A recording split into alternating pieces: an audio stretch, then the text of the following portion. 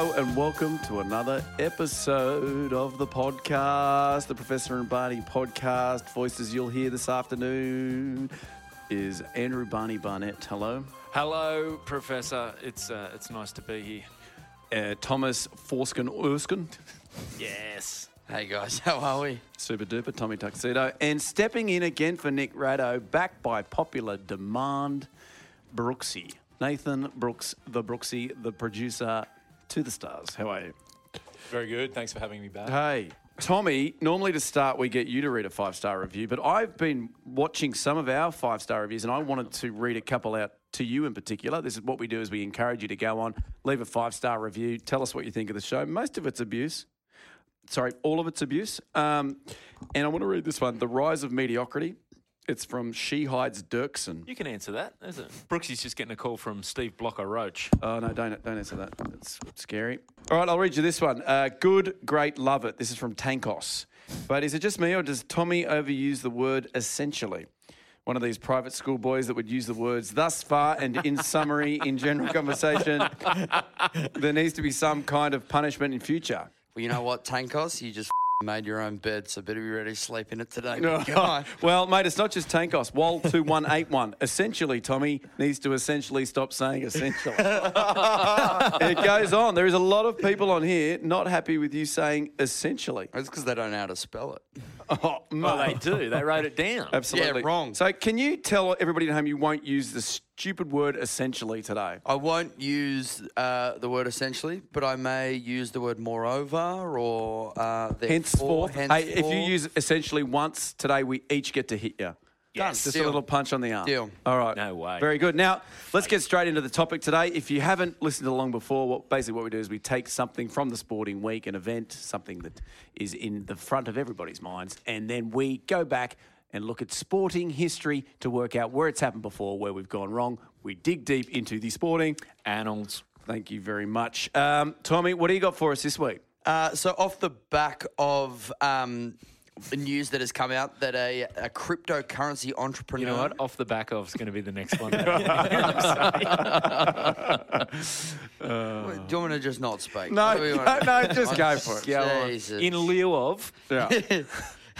In the light of. Yeah. Come on, let's get into it. Come on. London-based cryptocurrency entrepreneur is in the market for the Perth Glory A-League team. I don't know why. But, yeah, so essentially they're called LFA. Oh, essentially. I said it. It is. Rule number one, don't pick yourself up on the... LFA is the company, and they're like a football group that are looking to buy the London Football Exchange, and they're looking to buy 7 different clubs around the world.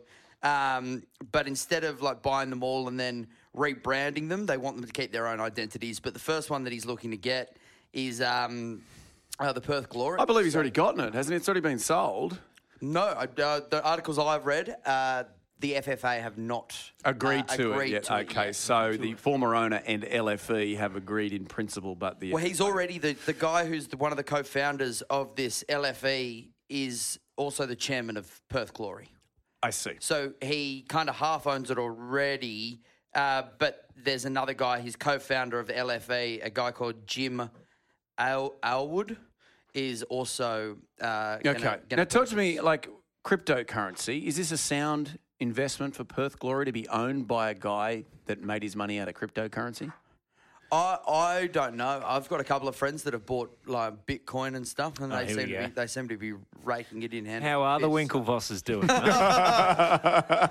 Barney, do you understand cryptocurrency? Can you explain it? Because I don't get it. To be honest, I don't think anyone understands cryptocurrency. That's part of the allure. Basically, though, it is a currency market that is decentralized. It's all online and it's protected by... Tommy's got a cramp. Are you seriously cramping up podcasting? How unfit are you that you get a cramp while you're podcasting? Cramping has nothing to do with fitness. It's hydration, mate. Go back to school. Well, mate, essentially, it is to do with fitness. Essentially. Sorry, Barney, cryptocurrency. Have you got rid of your cramp? Yeah, it's gone. Sorry, go, Barney. So it's basically the whole it's a system like so you got your Bitcoin. Yep. It's decentralized is the main thing that word that comes up when you Google it, and it's You don't get it either there. no, so yeah, the market's basically it uses strong cryptography to keep track of who owns blocks of currency. I don't know. It's Well, made what up. I read, so this LFEC group, because the C I think stands for cryptocurrency or coins or whatever it is. Yep. So they made $70 million. I don't know if it's coins. $70 million by selling their own cryptocurrency, which is LFE tokens, and one token's worth $0.2 US. So you can just make up this type of money. Let's call it Brookesy Bucks. Brookesy Brooks. You say it's worth I'd invest. 0.2 Made up. USD, and then all of a sudden, 70 million. I don't know if we've got it right there. If you know how it works, then send us at Professor on Fox. Explain cryptocurrency. The in barefoot 100 investor is listening and going, "Damn, this is a good podcast." All right. So in the light of that, In the line, what are we doing today? Something? essentially decided to. We are going to discuss interesting owners of sports teams or previous owners of sport teams and their sort of antics and how they went about owning certain franchises. Very good. All right. Now, Barney, you're very good at getting us going. Do you want to get Yes. started here? Yeah, okay. I know how much you guys are all fans of motor racing. I mean, the V8s here in Australia are brilliant. Oh, I love but I know that you, particular Professor, are mad for an Indy car. Sick for an Indy car. Which is kart racing in the US. And the owner that I'm going to talk about is David Letterman. Owns an Indy car He team. owns an IndyCar team. He's one of the owners of Rahal Letterman Lanigan Racing. Basically, IndyCar, probably their most famous race that people would know if you're not really into racing is the Indy 500. It's run every year at Indianapolis. So Letterman grew up in Indiana. He is a super fan of the Indy 500. Apparently, and this is... So when you think of David Letterman, what do you think of? Do you think of an emotional man, or do you think of an... No, very dry man, very funny man. I was a big Letterman fan when he was on. Yeah, I really like Letterman. Well, apparently... I like his beard. Yeah, the good beard now. Yeah, he's got the good beard now. Well, apparently at the start of the Indy 500, he becomes so overcome with emotion that he's been known to cry just with the emotion of the start of the race. He's a super fan. In 1986, after the Indy 500, the winning driver, Bobby Rahal, came on late night with David Letterman, and the two struck up a friendship over their love of motor racing, in particular IndyCar. Kept in touch. 10 years later, Carl Hogan left Hogan Rahal Racing, and Letterman bought a small share in the racing team. Didn't have naming rights at that stage. In 2004, obviously, he's sunk some more money in it. It became Rahal Letterman Racing, and then 2010, Lanigan buys in. And they've won, since he's been a part owner, they've won the Indy 500 once. Right. Yeah. Who's his driver? Well, at the moment, I can't tell you the driver off the top of his head, but the driver that won the Indy 500 was in 2004. His name was... Now, guess where this guy's from? His name's Buddy Rice. Buddy Rice. I don't know. Yes. Buddy Rice. Buddy sounds to me like Southern America. Yeah, he's Memphis a Yankee. or... Louisiana. Of course he's American. Yeah, IndyCar. There are Australian drivers in IndyCar championships, and there's drivers from around the world. It was Marcos Ambrose was over there for a bit, wasn't he? Yeah, right. Yes. That's right. So Doing the Indy? But the Indy, it's not just Indy. His Greek brother, Marcos. Marcos Ambrose. There's an Marcus, O. No, there's an O in Marcos. there. It's Marcos. It's Marcos. Marcos Ambrose. Yes, okay. But what I found interesting when I was looking into this is motor racing is actually big with celebrities, particularly in the US. Famous actor Paul Newman. You probably know him from his salad dressings, Tommy. Good bolognese. He does have a good... Mate, his Caesar salad dressing, epic. Yeah. Too creamy. It's epic. Too creamy. Too creamy? Really? Yeah. You're going to go Paul Newman on his salad dressing? Yeah. You know that all goes to charity, the profit from that? I'm not bagging out what he's doing. I just Technically, you are. It's too creamy. No, I just said the Caesar dressing. Why do you- Shit. I why mean, do you hate balsamic children? vinegar and a little bit of olive oil and a touch of lemon rind. Beautiful. But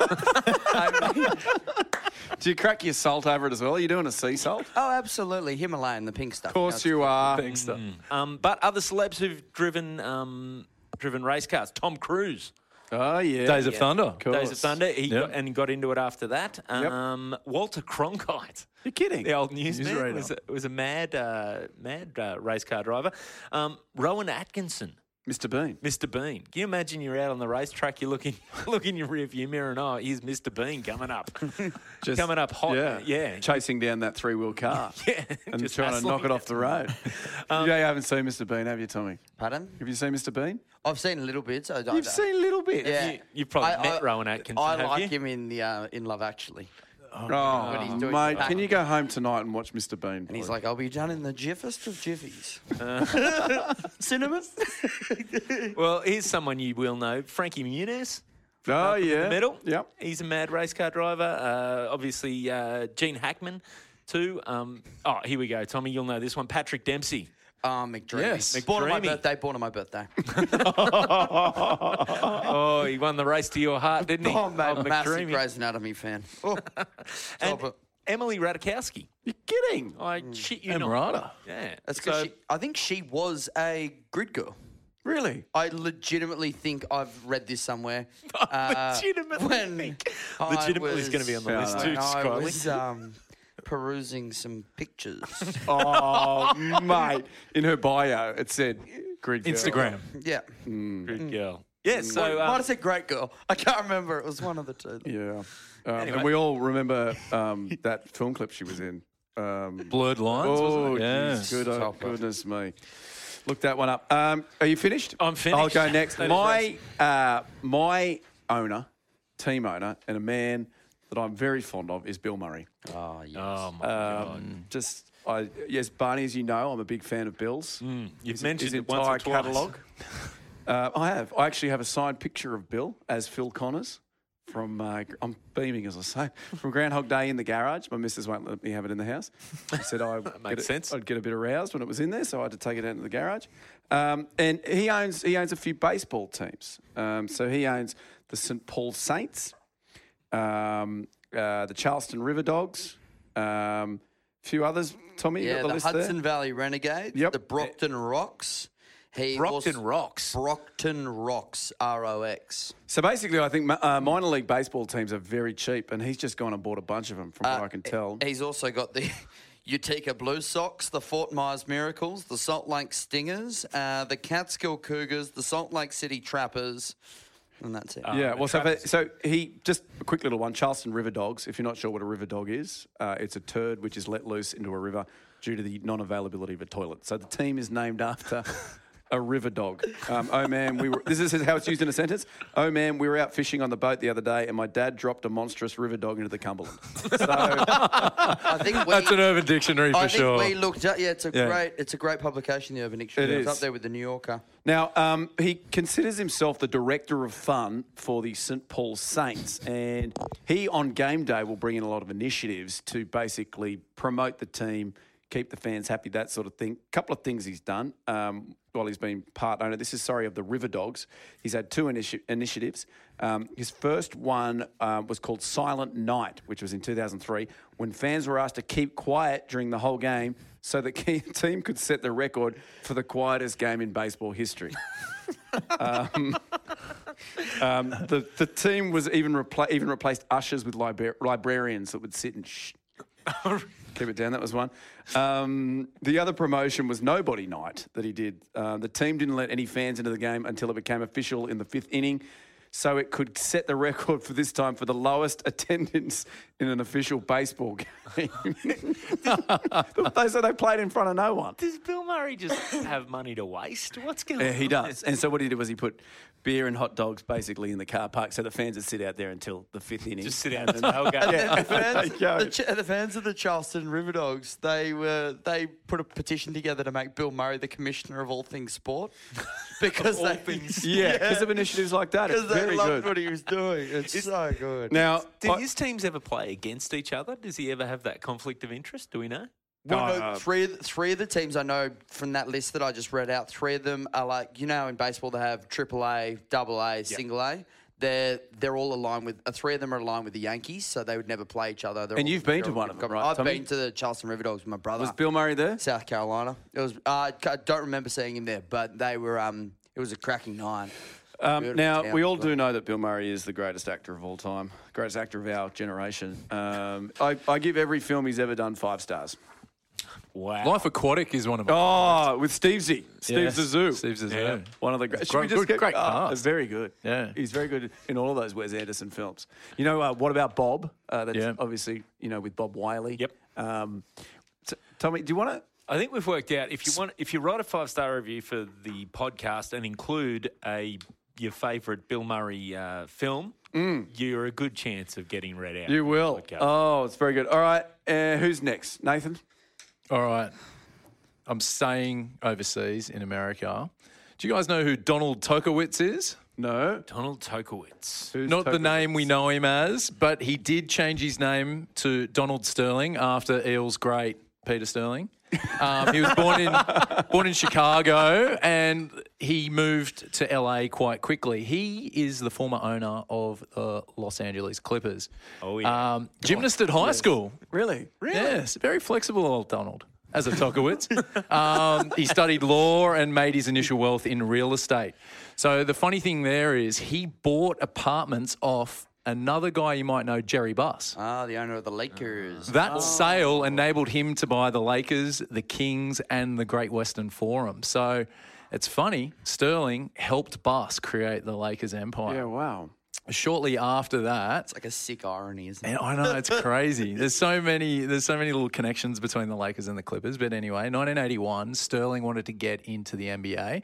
Jerry Buss helped him do that, and he bought the San Diego Clippers for $12.5 million. Remember that figure because that's going to come in All right, later. write that down. 12.5. So write it down. Yep. And a year in, he was already causing trouble. The NBA fined him $10,000 for commenting that he would accept the Clippers coming last if it allowed him to draft an impact player. So you hear about tanking. He was the original tanker. Yeah, right. Everyone calls him a tank. No, I think it's something else. But, yeah, they call him a tanker. A wanker. A wanker, very good. A couple of years later, he moved the Clippers from San Diego to LA. He wanted to go back to LA to become the Lakers' second team in the city. But the funny thing was the NBA didn't approve the move and fined him $25 million. Oh, Jesus. He then countersued, or he sued the NBA for $100 million, saying that he basically didn't do anything wrong. And eventually they settled, and his fine was reduced to $6 million. So you can tell that law side of things that he studied, he was quite across savvy. those very savvy. And throughout, as we know, the Clippers as a franchise have been terrible. Never won a NBA Always a lot of title. promise. A lot of promise, a lot of draft picks. When they had Blake Griffin, Chris Griffin. Paul, DeAndre Jordan. Yes. But they'd always... Lob could never- City. Yeah. They couldn't win. No, they couldn't. No. He was known to alienate a lot of staff, coaches. He went to court with 3 of his coaches, Mike Dunleavy, Bill Fitch, and Bob Weiss. So he wasn't too good with them. And there was a funny thing, a lot of players have come out since and said that he used to heckle players when he sat courtside. Oh, that's good. His own players? His own players. That's why he wanted draft picks so much that he used to heckle his players. That's fantastic. In 2009, ESPN magazine called the Clippers the worst franchise in professional sports. And they were known for losing. But the big thing in his ownership with the Clippers came in 2014 when TMZ Sports released a clip of him and his mistress, V. Stiviano. And there's plenty of quotes from that recording. But the main one, it was racial. It was like that came out was, it bothers me a lot that you want to broadcast that you're associating with black people. Do you have to? And that got out, and that caused a massive stir amongst the NBA and everyone involved in the NBA. Well, yes, because I've watched a bit of NBA. There seems to be quite a few African Americans involved. There's a very large percentage. And they're all the best players. Yeah, exactly. And his team had a lot of African American players on it. So what a dickhead. It's it was interesting too. I love the fact that his problem wasn't the fact that she was hanging out with them. It was his real problem was that they came to the games and it was very public. It's like on one hand he's trying to be, look, I'm cool with them, just not in public. Oh, mate. It's very odd. He used to bring his mistress and friends into the change rooms after game while the players were getting dressed and stuff. It was quite awkward. Some of the players came out. There was Alden Polonese who used to play at the Clippers. He came out and was like, what the hell is going on here? And it was like they were put on show, really. And that was an interesting situation. You bring people in to look at the naked players. Yes. Have a look at that. Wow. My God. But here's a question. Yeah. All the racism and terrible stuff aside, if he said, do you want to come in and look at some naked NBA players, would part of your brain be curious? I'd go in for sure. Yeah, sure. Oh, million Knock back percent. Wait, which team? Doubt I'd be in there. Which team? Wow. San Antonio Spurs? Yeah, I'd be in there. Absolutely. And I'd be getting They're selfies. supposed to be naked. Sorry, Professor. I'd be nude. I'd be cuddling Paddy Mills. Oh, goodness me. So with all that being said, Yes. Adam Silver, the commissioner, basically got rid of Sterling. Did the right thing. Fined him $2.5 million, and they were forced to sell. He was forced to sell the Clippers. His wife, his estranged wife Shelley, deemed him mentally unfit in order to seize control of the team to sell the franchise. She sold the franchise to former CEO of Microsoft Steve Ballmer for $2 billion. Wow. So is that why we're doing So that? yeah, so get $2 billion minus 12.5 minus let's say $5 million in fines. Oh no, sorry, $10 million. That's a nice profit. And he's mad.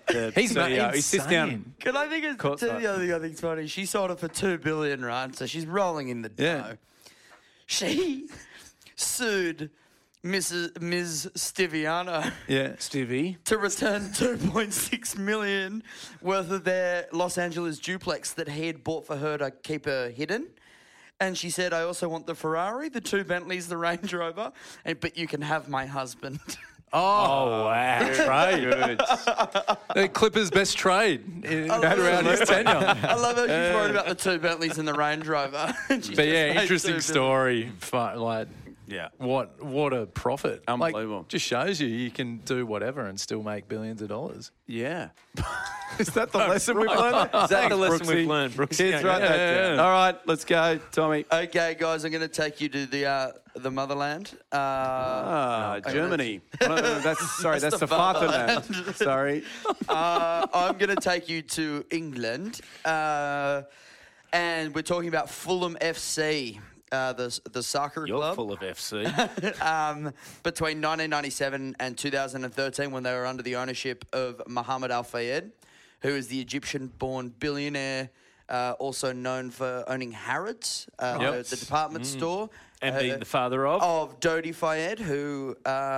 Sad, tragic. yeah, exactly. A little Paris freeway. Don't know whether we can. Yeah, we Make can do light it. of that. It's old news.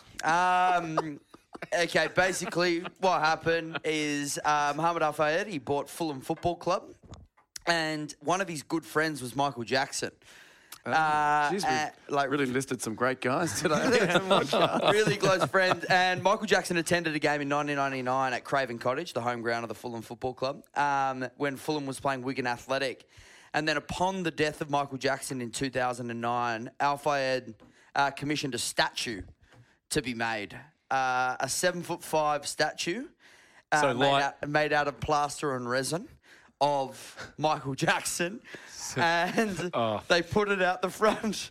They put it out the front of Harrods. And when Harrods was sold and bought by new owners, they moved the statue and put it out the front of Craven Cottage, the Fulham home ground. And they revealed that in 2011. How confusing would that be? No, Surely that's part of the deal. And can I tell you, Buying Harrods. there's a quote here that most of the reception after the unveiling in 2011, the reception was almost all negative. It was described by some of the players as, I want to leave this club. We are the laughing stock. It has nothing to do with football and it makes our club look silly. So essentially, there's a 7'5" Also, statue. a lot of their juniors left in protest. Fair enough too. And basically what happened was when he sold the club in 2013. Was that what he said? Look, we're trying to attract juniors, guys. The statue's going to... Oh, mate. What is this podcast? He said, if some of our stupid fans don't understand and appreciate such a gift, the gift this guy gave us all, then you can all go to hell. So he's big on his fan base. And then in 2013, when he sold the Fulham Football Club to Shahid Khan, a Pakistani billionaire who also owns the Jacksonville Jaguars. He does. Perfect. Michael Jackson? Jacksonville. Yeah. Boom. Send the statue. And essentially, they... Oh, said it again. They just got punched twice. Ah, sorry. I got you on the second one. Good one. Yeah, I got you. Phil with the back shot. From behind. They sold the club for £200 million, but Khan said the statue had to go. So in 2014, they moved the statue from Craven Cottage, and in that same year, Fulham were relegated out of the Premier League for the first time in 13 seasons, and they were dropped into the second tier. And Mohamed Afayed came out and blamed the removal of the statue. He said this statue was a charm and was removed and has removed the luck from the club. And now we have to pay the price. When Khan asked me to move it, I said, you must be crazy. This is a fantastic statue. I'm the crazy which one. the fans are crying out for. But now he has paid the price because the club has been relegated. He called me because he told me he wanted to tell me the news and wanted me to return the statue. But I would never give it back to him.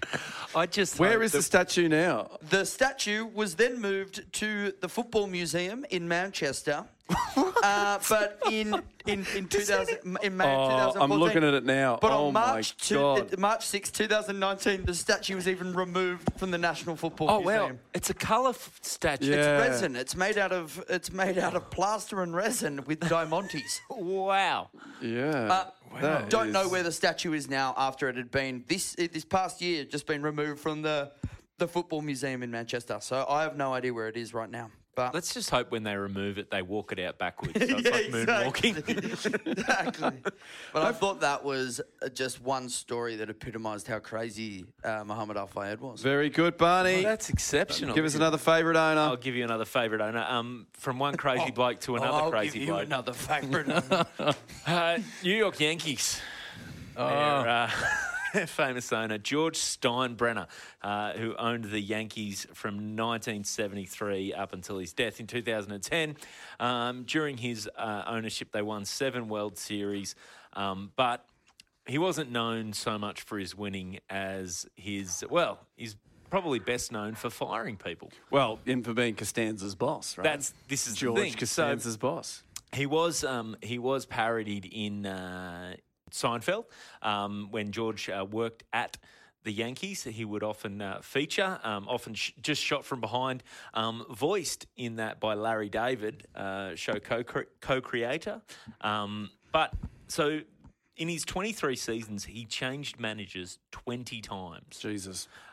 Billy Martin, who was a manager, one of his managers was fired and rehired 5 times. So he was known to not only fire blokes, but then there's every chance you would get rehired as well. How high on your toes would you have to be hired and fired? Well, he went through 13 publicity directors in his time. One of those was Harvey Green, who said, the first time George fires you, it's very traumatic. 3 or 5 times after that, it's like, great, I've got the rest of the day off. And it was his hiring in firing was parodied, part of the parody on Seinfeld. And let's just have a listen to this clip. And there's something interesting about the last name he mentions here. You know, George, as painful as it is, I've had to let a few people go over the years. Yogi Berra, Lou Piniella, Bucky Dent, Billy Martin, Dallas Green, Dick Hauser, Bill Verdon, Billy Martin, Stump Merrill, Billy Martin, Bob Lemon, Billy Martin, Gene Michael, Buck Scholes. George, you didn't hear that from me. George? So that last name, Buck Showalter, so it was recorded as a joke because at the time Buck Showalter was the manager of the Yankees. So they've recorded that. Oh, you didn't hear that from me. 2 weeks later, Buck Showalter got fired. They sort of called their shot there. So yeah, he apart from just firing people, he also had other quirks. He had a haircut policy. Right. For his baseballers. All players, coaches, male executives weren't allowed to have any facial hair other than mustaches unless they had a religious reason. Their head hair could not be grown longer than the collar. Long sideburns, mutton chops were specifically banned. They had some weird incidents. So 1973, the home opener against the Cleveland Indians, the Yankees take their caps off for the national anthem. He looks down at the dugout. Several players, he decided their hair was too long for their standards. So he didn't know their names. He wrote their numbers down, sent a note down and demanded they got their haircuts before the game started. While the anthem's going Anthem's going. Yogi Berra, he ordered to remove a beard that he was growing. A bloke by the name of Goose Gossage. Goosey. Yeah, Goose Gossage was ordered to remove his beard, so just responded by shaving away the beard, but everything but a massive mustache in protest. It went all the way down to his jawline, which he maintains to this day. So George Steinbrenner is probably responsible for the look. Now, the other... For the Mervyn Hughes. For the big, For the waterfall, the Really? Kentucky waterfall. That's because Steinbrenner. How good is that? Also famously, Don Mattingly, he ordered several times to remove his sideburns, which was parodied in a Simpsons episode. Home of the Bat. Sideburns, hip. Yeah. I got a couple of little extra.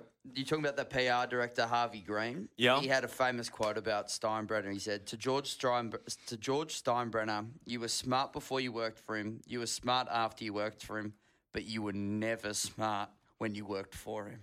So he's just walking around calling everybody a dumbass. Dumbass. Yeah. And then in the 1981 World Series against the LA Dodgers, Steinbrenner made headlines when he claimed that he fought two Dodgers fans in an elevator. Steinbrenner called the press conference in a hotel room to show off his hand in a cast. And Steinbrenner joked, "There are two guys in this town looking for their teeth and two guys who will probably sue me. The incident was used to inspire his team, although the mysterious attackers never surfaced and they were never sued." He's proper mad. He also hired a gambler to investigate one of his own players who was in a legal dispute with the club because they hadn't paid him a payment to his nominated charity, which is part of his contract, or to his foundation. And so he, because it was going to court, he hired a gambler to dig up dirt on one of his own star players. Oh, God. He's quite mad. Yeah, absolutely. Yes. Shall I go next? Do it. Now, I want to talk about the owner, somebody that owned the Watford Football Club for a while. The great Sir Elton John. He had two stints owning it between 1976 2002. Massive Watford fan. Grew up in Watford, loves Watford. Currently, his two sons are in their academy program, 7 and 5 years old. He can't get enough of Watford, watches all their games to the point where he actually will ring the coach of Watford and say, have you seen these guys 3 tiers down? You got to go check this bloke out. And more often than not, Sir Elton's correct about the player. They move him up. Just a diehard football fan. A good talent scout. Absolutely. And there's another reason. Look, okay, we can talk about Elton John, the Watford Football Club owner. We can do that. Or we can ask Tommy about meeting him on the weekend in New Zealand at his concert. He was over there. Where was he playing? Napier? Hawke's Bay? In Hawke's Bay. Oh. It's one of the a best little spots. town called Havelock North. Now, talk to us. I want everything. So you were going there. He was playing. Yeah, the concert was... It was actually the one concert before he walked off the stage in Auckland the next day. Because he got pneumonia. He's got pneumonia. Yeah. So I shouldn't have passed him. Well, you weren't well last week. So, and what? So what? I don't understand the scenario. You go in, you knock on his dressing room. It was very fleeting. He was walking back to his trailer. We caught eyes. One thing led to another, and we're having Zambuca. No. Okay, whoa. Black or white? Doesn't matter. Yeah, we said hi to him. And So you and your, who was it? Concert finished, my whole family. So we walked back by the stage and he was walking back to his So is trailer. he just greeting all the families? Tell me. So no, my old man's company, he didn't bring Elton John out on his tour, but brought him to a small winery in the Hawke's Bay area. Right. For the 2 concerts in the Mission Estate in New Zealand. Okay. So essentially we went backstage. Oh, Essentially, sorry. yeah. Sorry, we went, geez, I do say it a lot, don't I? I need to go back to that speech therapist that got her in my lisp. Get the list back. I like the list. And yeah, we said hey to Big Reggie. And Big Reggie. And what? The and like, starters, you're calling him did Big he- Reggie. Is he doing like a what sort of handshakes he doing? Is he bringing you in for a hug as you shake his hand? No, just a Pretty- just was it a very firm handshake? Yeah, it was very firm. I mean, he was head to toe in a Gucci tracksuit. Really? Was he I really? was like, mate, we look like the same size. How tall is he? He's my height. He's 5'2". 5'9.5", but who's counting? He's head to toe in a Gucci tracksuit. You walk in, he looks at you, you look at him, go, oh my God, we wore the same thing. Same thing. What's he smell like, Tommy? That's a good question. It's like it's a delicate musk. It's I reckon it's an androgynous perfume. I feel like Wow. it's unisex. Yeah, I and feel like it could be both male or female. that's great. Really? I mean, it wasn't like Chanel No. 5, but it was in. Was it overwhelming? Number 4. Did it capture the whole room? It was definitely a pungent musk. Right. It smelled of wealth and football and just love. Smell of wealth and football and love. Yeah. My God, you should be making those perfume ads. What was his I'd buy best one. track at the concert? Which My favourite's Crocodile Rock. what did he finish with? What was his big? Yeah, what was his Well, closer? the tour's the Yellow Brick Road tour, so he finished with Yellow Brick Road, which was good. He did Your Song, which was that's my favourite one. absolute Like that. banger. What about with Candle in the Wind? Did he do the Princess Di version? No, he didn't. In the back screen, he had all Marilyn Monroe. Right. But it was very, very good. I mean, a 73-year-old dude performing for 2.5 hours is pretty impressive. So no wonder he pulled out. I don't know. I think it's probably Elton John. Like, I've met some 73-year-old dudes that I wouldn't want to see perform for any length of time. It's probably specifically to Elton John. But like I'm saying, like age-wise, if I'm still brushing my teeth at the age of 73, I'm kicking fucking. What do you mean? goals. Is Be that- dropping what do him you into a mean? glass. Hang on, Yeah. my old man's 73 and he is sprightly. Yeah, he yeah, is yeah. fit as a fiddle. good performer too. Jim He Wiley. is. He also His doesn't concert's chop. about an hour and a half. He doesn't have as many hits as Elton, but he's got a good catalogue. To use that word again, I'm going to get in trouble for catalogue. All right, Brookesy. All right, with the A-League theme earlier on, I thought we'd go back to the A-League and Yes. talk about Someone has Clive to talk about Palmer. He owner of Palmer the Hound. Gold Coast Uniteds. So he, in 2008, bought the club with the vision of getting into the A-League. They were just part of the Queensland competition at the time. And sure enough, a year later, they got entry into the A-League. He was there for the signing, their marquee signing of Jason Colina. You remember him from the Nice, Golden yes. Age? Yep. And he declared that they would win the A-League in the first season and do it undefeated. Now, I do have all the games taped. Yeah. So. Oh, okay. Yeah, just be careful with Be this. careful. I don't want any alert. spoilers. Without giving too much away, how did they go? Didn't go undefeated, didn't win the A-League. That's weird for a Gold Coast. They're normally so good, those to not do franchises. very well. 13 wins, 9 losses, third, but bowed out in the final. So That's not too bad. That's a bit of a actually rough good. start. pretty good. Like every other Gold Coast franchise we've seen, crowds have been an issue. And one of the things that he brought in, being a financially savvy person that he is, one of the richest in I know. Queensland, he started capping the crowds. He thought that it would cost. They Giving them a needed cap. 9,000 at each game to break even. So what he did, he capped the crowds at 5,000, had the Western Grandstand open. The rest of the stadium was shut down to save on staff around the stadium. The FFA surprisingly weren't too happy with that. So that was a bit of an initial black mark to his name. They always shot it the way that it looked full, right? So he did it No. to the opposite side. No, of the no, cameras, he right? didn't. No, he did it on the He same did it on the side. same side. So it was empty. So it wasn't was a bit of a, there was a bit of a, Such a Derek, this guy. Yeah, he is. He went out and basically said, "This is what I need to do." He did it on the wrong side, so that for the broadcast for us, it looked terrible. And he was getting crowds of 1,000. Fans didn't like it, 1,000, 2,000 people to his game. So he was obviously effectively losing a lot of money out of the process. He started taking the piss. In 2012, the last season of the Gold Coast United, last season of Gold Coast United, at his request, Miron Bleiberg, the coach, he told to give debutant Mitch Cooper the captaincy for the stand-in captain, Michael Thwaite. So Debutant. The guy was 17. He's 17-year-old. Is it?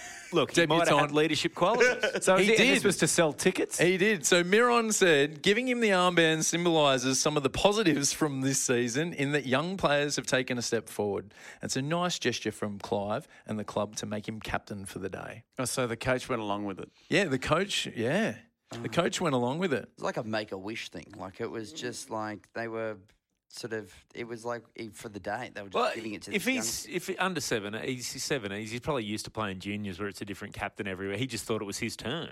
Why not? Well, That's and how they do it at my obviously kids' went on to become one of the biggest names in Australian soccer. What was his name again? Sorry? Yeah, Mitch Cooper. Cooper. Everybody's heard of Mitch Coops. Cooper. Yeah. People The know Coop that dog. the Coop, the loop shot. I know that's a different sport. So it was Everybody tough. knows it. Yes. So it was tough. That was actually their last season in the A-League, surprisingly enough. 35% of their games they won, and they made the finals twice but didn't go on to win the big toilet seat that everyone plays for in the A-League. He's also gone in a few other ventures. The Palmer Coolum Resort. Oh, beautiful place. Dinosaur Park would be one that you probably know of. He course. purchased the Hyatt Resort in Coolum. And one of his first things was to order 160 animatronic dinosaurs for the resort, which included a 3.5 metre tall T-Rex called Jeff. Jeff the T-Rex. Yeah, so once he'd got some Why of these wouldn't you dinosaurs... just call him Rex? Yeah, it's a good Yeah, I point. don't know. Jeff Rex. Jeff Rex. Might be T-Rex. Might be a personal joke there. Did you Yeah. see the name Probably that Jeff he with changed that changed the resort to in 2013? No, What? what was it? Palmasaurus. Yeah. Palmer's.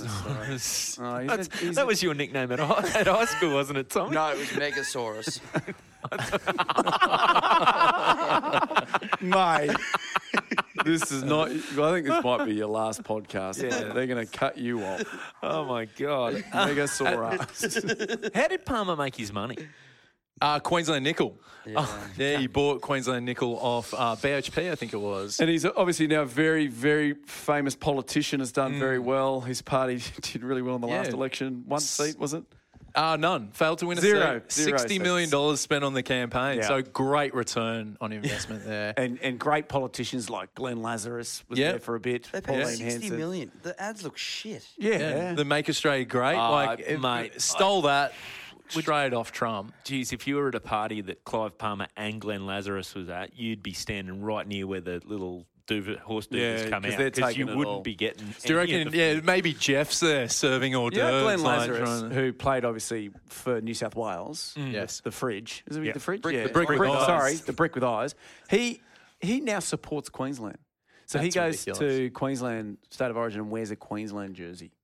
What? Send him an email or tweet him and say, Need you a strongly idiot. worded Yeah. letter. Yeah, that's ridiculous. All right, that's you, Yeah, Brooksy. that's me. Hey, Yeah. Tommy, Here bring we us go. home. This is our last one. Here Let's we see what go, you can say to here offend we people. go again. Yeah, here we go. Okay, guys. My last one is Charles Finley, who was the owner of the Kansas City A's, now known as the Oakland A's, or Oakland Athletic baseball team. Oh, athletic, right. Athletic. I'll write that down. Athletic, not as funny. Charlie Finley, he made his fortune in the insurance business, being among the first to write group medical insurance policies for those in the medical profession. He had a penchant and flair for sort of business practices, and he just thought, why not buy the local baseball team? Grew up in Kansas City, which is ironic because he then pretty much moved it straight away to Oakland because he wanted to live in California in the Bay Area. He essentially had some weird. Hit him, mate. What is wrong with you? It's just such a good. It's like a transferring nervous word. tick. It is. It's a good transferring word. Essentially, when I can't think of anything else to say. He was the general manager as well as the majority owner of the club. This is where it's always good when these guys go, you know what? Not only am I super rich, I've bought in, I know enough about this game. Yeah, absolutely. To just So I'm gonna go- Because I'm rich, I know everything. I'm going to go through a few little Love it. anecdotes that were really funny. They're quite short and they're quirky, and that's the sort of the overview of this guy because he was a. That's all kind of what this podcast is. Okay. Like you don't So really Charlie need to O explain was his exactly nick- his what nickname- we've done. I don't know what you think we did with ours. Look, I'm just going to read this stuff off the page. I'm going to go. Look, I'm going to roll out some stats, and we can all nod and then move on. Go on then. Do what we've all done for the last 6 weeks. Finley. Essentially, this podcast. Finley, okay. Finley replaced the Athletics' traditional mascot, which was an elephant, to a live. Well, because when I think Athletic athletic, animals, I you think think of- elephants. But you know, also when you think of A's, they've got a pretty What's big, got the big biggest- A's. Serious What's got the big biggest A. A? That's a big A. But he actually changed it to a live mule called Charlie O, who was paraded around the outfield and into cocktail parties. Charlie-O. And they fed the mule and then let it loose in the press conference. And we all know what happened. That's And so any good. annoying reporters didn't come back the following week. Another thing that he did in Kansas City, he did this thing called the Kansas City Pennant Porch. So the Yankee Stadium, they built a porch that came off the right side outfield that came in to 296 feet, which was like about 50, 60 feet shorter than the league certified fence. And in Kansas City, he essentially didn't say it. I pulled it halfway through. Oh, yeah, right. It went You're the not full talking way. to help now, mate. Speciality. He. Just keep going. Tell me, you're going to get suspended I know, from I this Can I podcast. just frame for everybody at home? Tommy has put in his notice. Yeah. He's leaving Fox Sports on when? 6th of March. So you're listening to a man that has nothing to lose. Who's Wow. basically, he's got And his how. feet up. Just if you tune in for the next couple of weeks, anything could happen. I'm smoking a Cuban cigar in my undies with my feet on the table. Going out with a bang. So he built this porch to mimic the Yankee Stadium one. And the Major League Baseball came in and said that they had to knock it down. But when they knocked the porch down and made it the legitimate 325 feet again to that back wall, he made the ground staff paint a white line where the 296 marker was. And every time one of his players hit the ball on the full over the 296 yard marker, he would make the ground announcer being like, and that would have been a home run. But he found out that they had to stop doing that quickly because they weren't very good. Their oppositions were hitting it over the home run thing, and they were like, the announcer was doing it for the opposing teams as well. Yeah, unless the porch is retractable and you can use it different lengths for different teams. You're not going to... And my favourite story of his is they actually, when they moved to Oakland, they started gaining a lot of success. They started getting really good. He started paying a lot of really amazing players. Brad Pitt started working for him, remember? Yeah, Billy Bean. This was before Billy Bean. Oh, right, sorry. But Just quietly, one of the great names in sport. Oh, Billy it Bean. is. Yeah. Oh, yeah. He won- the old Billy Bean. It sounds like a euphemism. for Yeah, it something. does. Oh, Willie T. Ribs was a good Yeah, one yeah, before, too. the old Billy Bean in the Oakland A, So between the years, they won 3 in a row. They won 1972, 1973, and 1974. And in the 1972 World Series, they won it, and nobody out of all the players wrote him a thank you letter. And I don't know why, but he basically transitioned their premiership or their pennant rings into green glass rings and handed them all out at the opening game of the 73 season and said, you guys aren't getting championship rings with like diamonds and gold and whatever. You're getting glass loops, like green glass loops, because none of you wrote me a thank you note. What a psycho. Yeah. So he after the 74 World Series, he was there for another year, and then they got rid of him because he was too crazy. So You know what's funny, though? Those green glass loops are probably worth more now than a championship ring because there was only, how many on a baseball team? 11 and then... Yeah, I think they're pretty big rosters. Because that's, there's a lot less of those. Yeah. Green glass loops. Yeah. He also tried to bring orange baseballs in. He had a mechanical rabbit that would hop out to the A umpires. mechanical rabbi. A rabbit. Sorry. Someone's... A rabbit that would hop out to the umpires and give them new baseballs when they needed new baseballs. Jeez, that's he good. hired Stanley Burrell, who would later be known as MC Hammer, as the executive vice president as a teenager, and he goes, he's got the eyes and ears for baseball.